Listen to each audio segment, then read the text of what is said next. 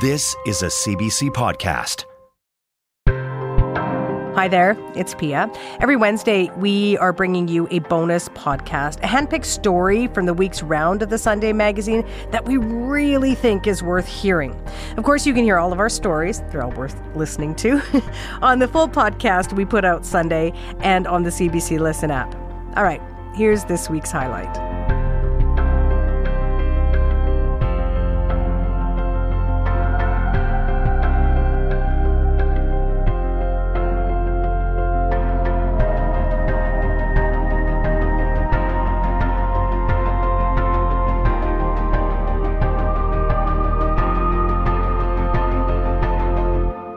This summer's wildfires and heat waves and heightened storm events like the one that hit Atlantic Canada this weekend all echo the concerns and the fears laid out in Naomi Klein's 2014 book, This Changes Everything.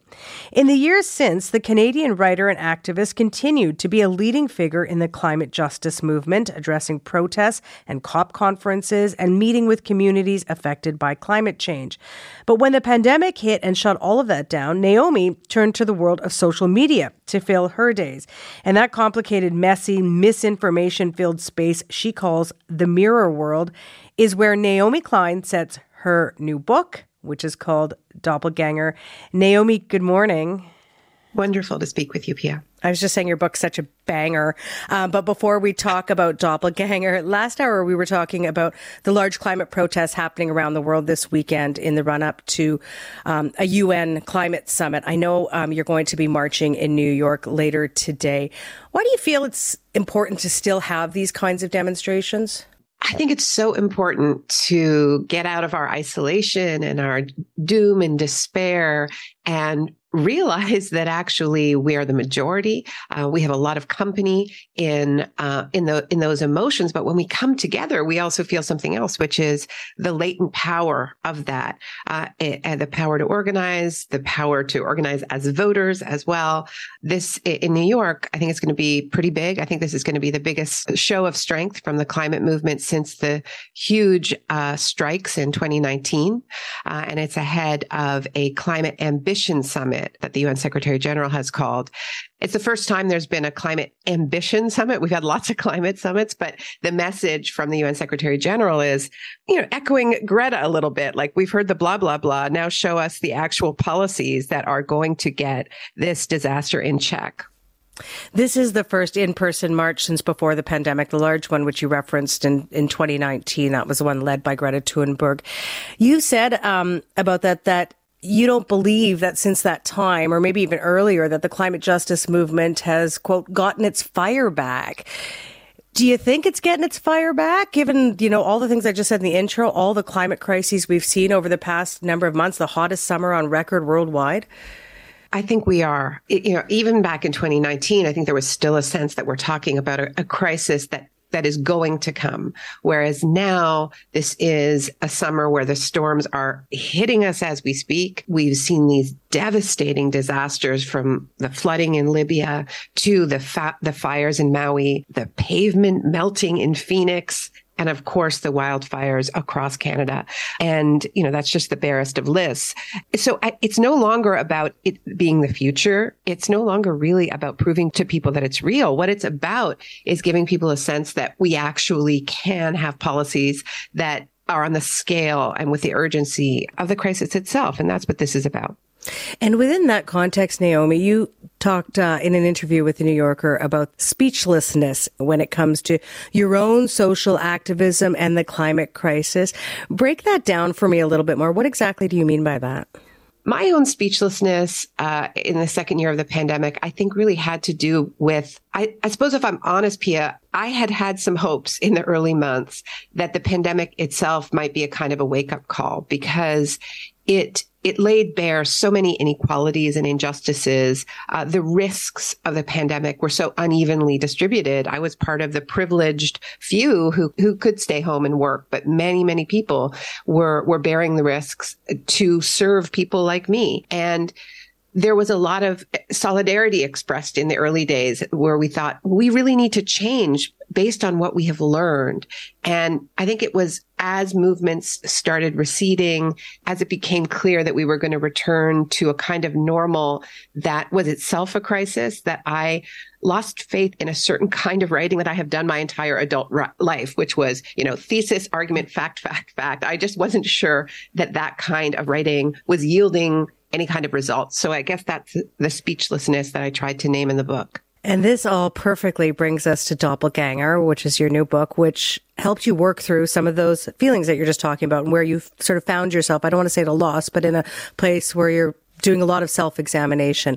This book, though, Naomi Klein, begins in a completely different place, though, and it begins with your relationship with your doppelganger, Naomi Wolf.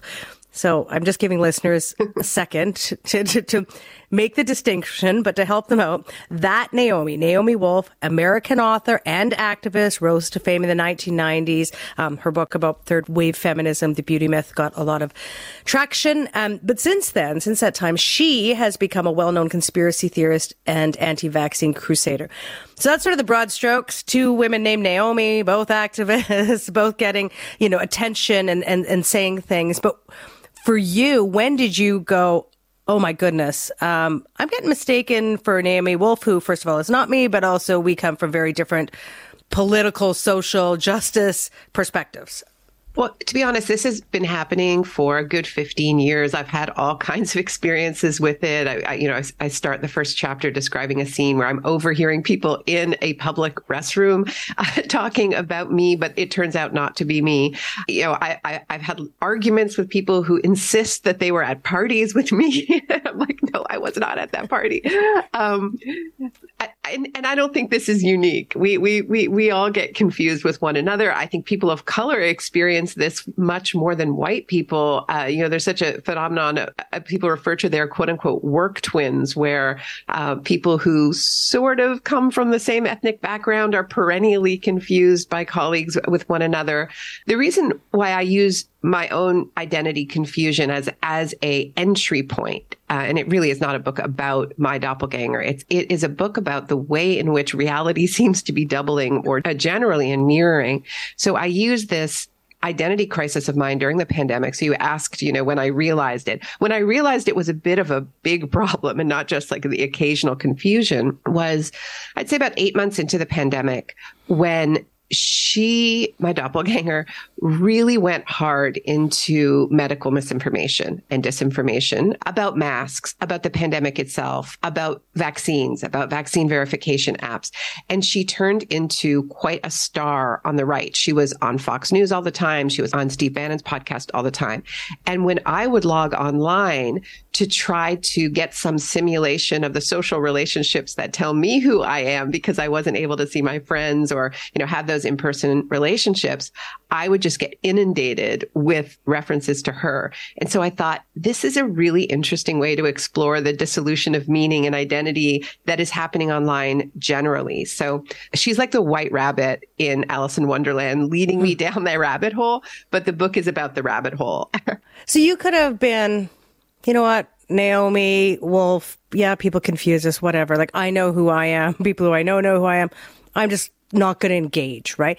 But as you say, this kind of, for you, really piqued your curiosity. Like, what is beyond people confusing us, what's happening here? And so your interest in her sort of descent into the anti-vaccine world of conspiracy theories, which I should say, I think surprised a lot of people who had been very interested and maybe even, agreed with some of Naomi Wolf's views in the past. Mm-hmm. This draws you down into the misinformation rabbit hole where you want to go investigate it. So what did you learn about how disruptors, and especially as you reference people like Steve Bannon, right-wing disruptors, hook people to their messaging? Mm-hmm, mm-hmm.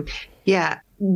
I think the fact that she's sort of my doppelganger is a lot less interesting than the fact that she is kind of a doppelganger of her former self. Like, she has changed dramatically from the person that people might remember as the author of The Beauty Myth or an advisor to Al Gore in the 2000 election. Now she's joining Steve Bannon in election denial. She did that in the midterm elections. This prominent feminist is now minimizing the U.S. Supreme Court's attacks on abortion rights, saying maybe it's a states' right issue. She takes pictures of her gun. She is warning of civil war. I mean, it is a dramatic transformation, and she's not the only one. So many people who I speak to say, sort of voce, like, I can't talk to my brother anymore. I can't talk to my uncle anymore. It's like they're a doppelganger of themselves. So what is happening? Why have so many people taken flight from reality? And I mean, frankly, I think it actually has to do in part what we started talking about, the fact that our shared home is in crisis, the fact that we are experiencing some revelations of some very hard realities to hold about the impacts of our way of life on the ability of our planet to be hospitable to us. That's a big deal. That's going to scramble our senses of self, even if we're not conscious that it's having an effect on us. The racial justice reckonings of this period also, I think, have been a profound identity challenge to white people, to settlers on these lands. And that is causing some morbid symptoms that I think we're seeing, even if it's not totally conscious. There's a huge amount of co-optation of the language of racial justice that goes on in these conspiracy worlds. So, for instance, the slogans of the racial justice uprisings of the spring and summer of 2020, one of them was, "I can't breathe." That gets twisted and warped into, "I can't breathe because you're making me wear a mask." "My body, my choice," the slogan of the reproductive freedom movements, becomes "My body, my choice. I don't want to get vaccinated." There have even been co-optations of orange shirts by wellness influencers. We know the Every Child Matters, orange shirts, symbols of solidarity and calls for justice for the residential school genocide.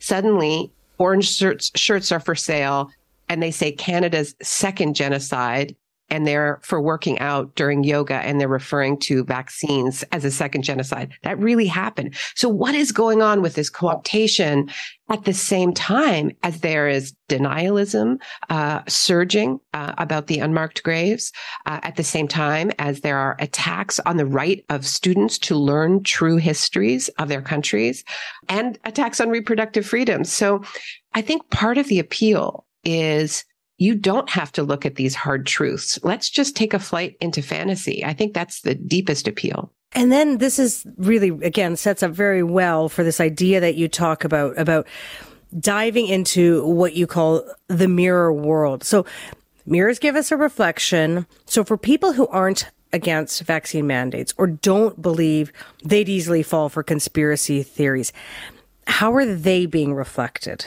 Well, I think part of it is this taking of very powerful histories and slogans and causes and just absorbing them into this movement, which is about positioning themselves as the biggest victim. I think the section in the book, the head subtitle is, "I too am a victim, the biggest victim." But one of the things I did for this project, Pia, as you know, from reading the book, is it's very much a work of cultural criticism, more than the sort of hard politics of my recent books. It's maybe back to my first book, No Logo, which had a lot more cultural criticism. So as I tried to make sense of my own doppelganger, I went deep into the literature of doppelgangers. And the truth is that you may think you're looking at your doppelganger, but you're ultimately looking in the mirror, as you say. You think you're looking at them, but you're really looking at yourself. And I think what disturbed me most as I went deep into listening to Steve Bannon, and I'm sorry to report that I have listened to hundreds of hours of Mr. Bannon's podcast, is sometimes I would listen to him and I would get this really vertiginous feeling because he sounded a little bit like me. And he sounded a little bit like a doppelganger of the left. And by that, I'm not saying it's the same as the left, but I am saying that he's taking parts of what used to be the left agenda and mixing and matching it with a much more nefarious, racist, transphobic, xenophobic agenda. But sometimes I would listen and he would do these montages of clips from mainstream cable news shows that said, "Brought to you by Pfizer, brought to you by Moderna." It would be like that. And it sort of reminded me of Media Education 101 from when I was an undergrad, where we were talking about the connection between a handful of corporations and the kind of news that we got. But the reason why it was a little bit chilling to me was because I realized that that kind of sort of basic economic education was not really happening as much on the left. And we were becoming very reactive, so that whatever the conspiracy world was saying, we were just saying the opposite. So if they were against big pharma, then we were saying, well, roll up your sleeves and get your shot, which we should do. But we should also say, well, why are we getting our third and fourth shot and huge parts of the planet have not even been offered their first shot? So I think that we became much too reactive, and we're in this, what I describe as a mirror world dance with one another.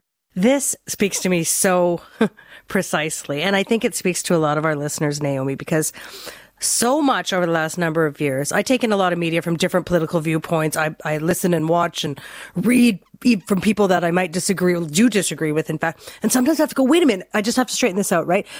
Before you were for big whatever, and now you're against. And I'm always like, it is cognitive dissonance. And I think I might be going a little bit mad. Like, I'm like, did I have that right back then? So I think this resonates so much, just who's saying what and what we used to attach certain kinds, if I can put that in a word, in quotations, of people has really been upended. Yeah. Yeah. And, a figure like Bannon is very interesting because he's a political strategist. So I think this is much less about what he believes and more about what he understands to be a path to power. He is interested in power. He says this again and again on his podcast, that the goal is to take back power for 100 years. But what he understands is that it is very strategic to take the issues that your political opponent has not been using, has abandoned, and bring it into your tent. Not because you necessarily mean it, but because that's smart politics. So he did it in 2016 with working class voters in the Rust Belt who had voted for Democrats 2-3 times, who promised to put an end to the free trade deals that were offshoring jobs, and then didn't. And Trump started being the guy who promised that he was going to address that issue. And it was very, very resonant. Now he's doing that, and he calls it MAGA plus. This is something very important. So I am less interested in what my doppelganger is getting out of Steve Bannon than what he is getting out of her. One thing that I think your listeners might be surprised to hear is that she is on his show at some points almost every day. She was on his show every single day for 2 weeks. They published a book together. They put out T-shirts together. I mean, this is the weirdest buddy movie of all time, Steve Bannon and Naomi Wolf, but it is real. What she is getting from him is a much larger platform than she's had in years. What he is getting from her is the hope of getting something that Trump has not done very well with, which is women voters, in particular white women voters who didn't go along with their husbands last time. And he's taking their COVID concerns around masks and vaccines and pivoting it towards transphobia, anti-racist education, and casting it all as child abuse and grooming.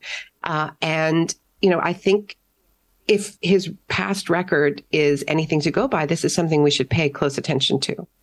This is Sunday Magazine. I'm Pia Chattopadhyay, and I'm speaking with renowned author, filmmaker, and social activist Naomi Klein, not to be confused with Naomi Wolf. I want to talk about the truckers' convoy, because you led me to a place that I hadn't thought about before in sort of thinking about this. You lay out how people, get taken into conspiracy worlds and conspiracy theories and how they divide us politically and socially. You said that opposing political movements can seem like doppelgangers of each other. So the trucker convoy in Ottawa, in Windsor, in Alberta, and elsewhere, and the protests against the Keystone XL pipeline that you've yourself taken part in. This is all going to ruffle some people's feathers. So I want you to lay it out. Where are the parallels? Where do you see these two quote unquote movements, the trucker convoy, protests against oil and gas pipelines, Keystone? Where are the parallels?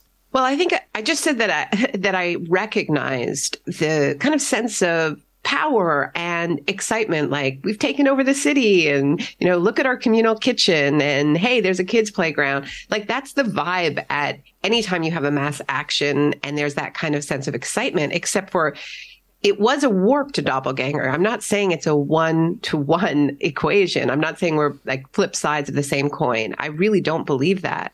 I believe quite the opposite, that in fact, real mass action that is fighting for changes that are going to improve people's material circumstances are our best chance of fighting this kind of conspiracy culture that is offering counterfeit solutions or no solutions at all, especially because the call of the convoy was really all about wanting to not have to be responsible to one another, to not have to do things because there were more vulnerable people. It was a cry of individualism, lots and lots of individuals getting together to say, leave us alone, which is very different than the kinds of mass actions that I've been a part of, which are about solidarity and standing up for each other. And I'm sure that there are people who are listening who disagree with that. What worried me most when I watched that play out was, well, why isn't the left actually out there on the streets? And there were leftists who came out eventually and challenged some of the convoyers. But what I mean is, well, why didn't we call for vaccine justice and lifting the patents and making sure everybody had their first shot with the kind of energy and force?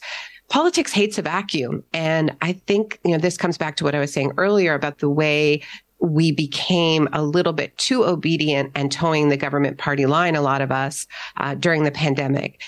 And I'm particularly worried about the precedent set by the invoking of the Emergency Act, because the reason for it that Trudeau government officials talked about, including Chrystia Freeland quite explicitly, was that this was an economic disruption to the Canadian economy. And, I'm speaking to you, the UAW in the US has just called a strike.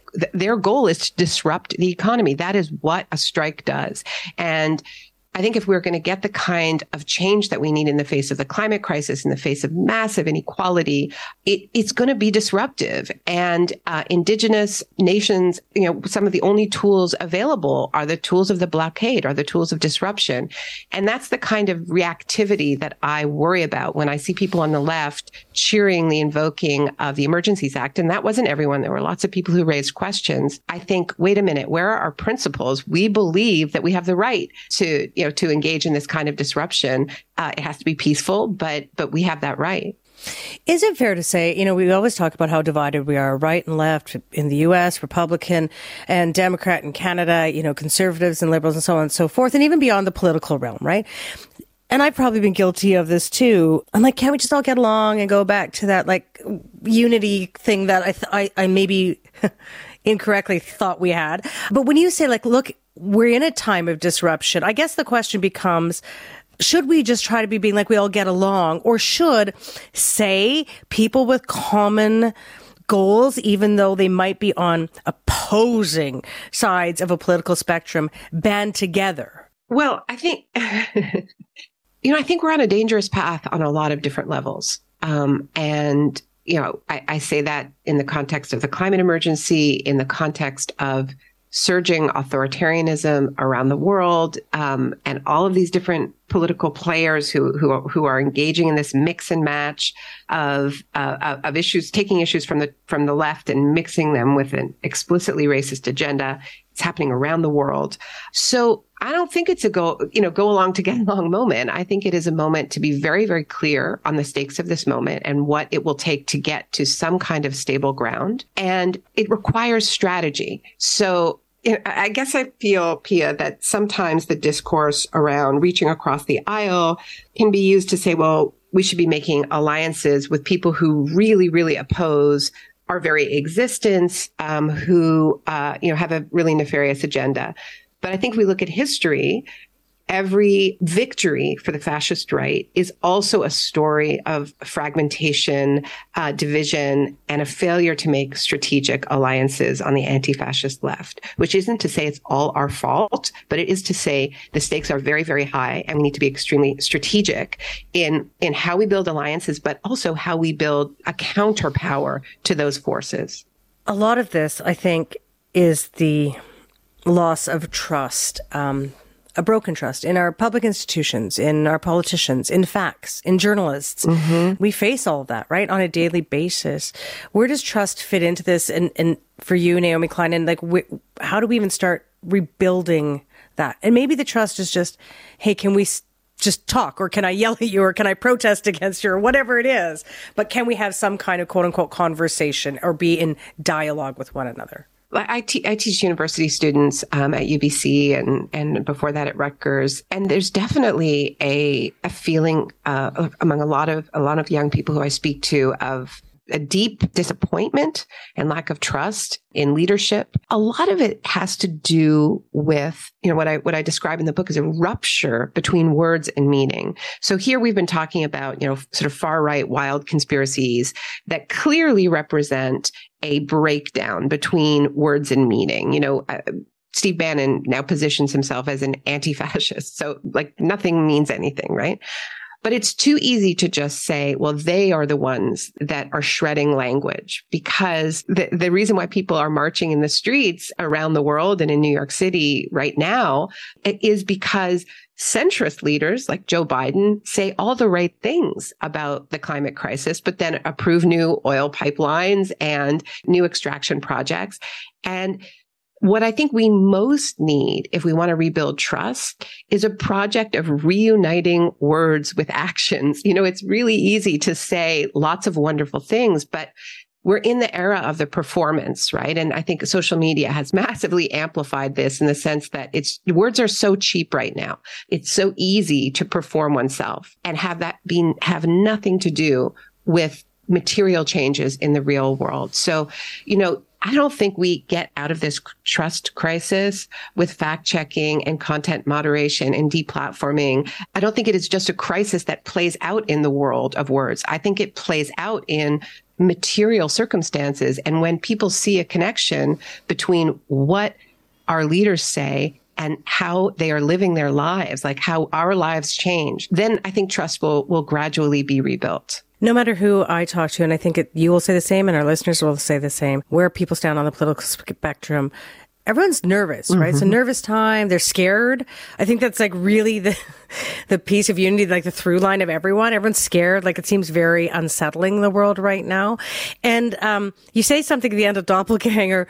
I'll read the whole quote in a sec, but it really comforted me when you say, that's okay. Here's the quote.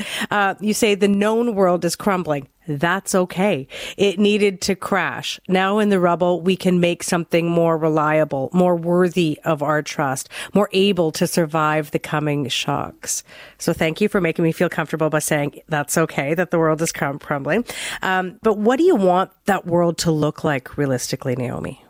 I think if there's a guiding principle that I think we need, it is a rejection of the idea that some people can be sacrificed, that some places can be sacrificed. If we look at the number of people who are being forced out of their homelands right now because of wars, because of climate disasters, the issue is not just the coming weather disruptions that we need to think about. We need to think about what kind of people we want to be as we face these shocks. So when I think about what that stability is, it is a core belief that we are equal to one another. And just because somebody lives in another country, just because somebody doesn't look like us, does not mean that we can come up with some sort of rationale that says, well, we can just watch them drown, or we can just let them disappear. That's the monster at the gate that I worry most about. And it isn't just out there, it's inside. And that's the thing about doppelgangers. You think you're looking at them, but they're really holding up a mirror.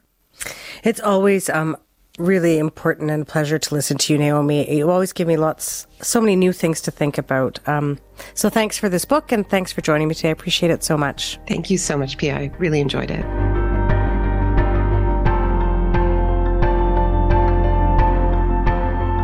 Naomi Klein's latest book is called Doppelganger, A Trip into the Mirror World. And you can find all the stories we bring you each week on the Sunday magazine by heading to our website, cbc.ca/Sunday.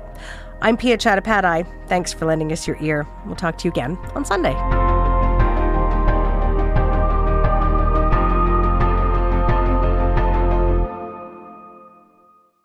For more CBC podcasts, go to cbc.ca/podcasts.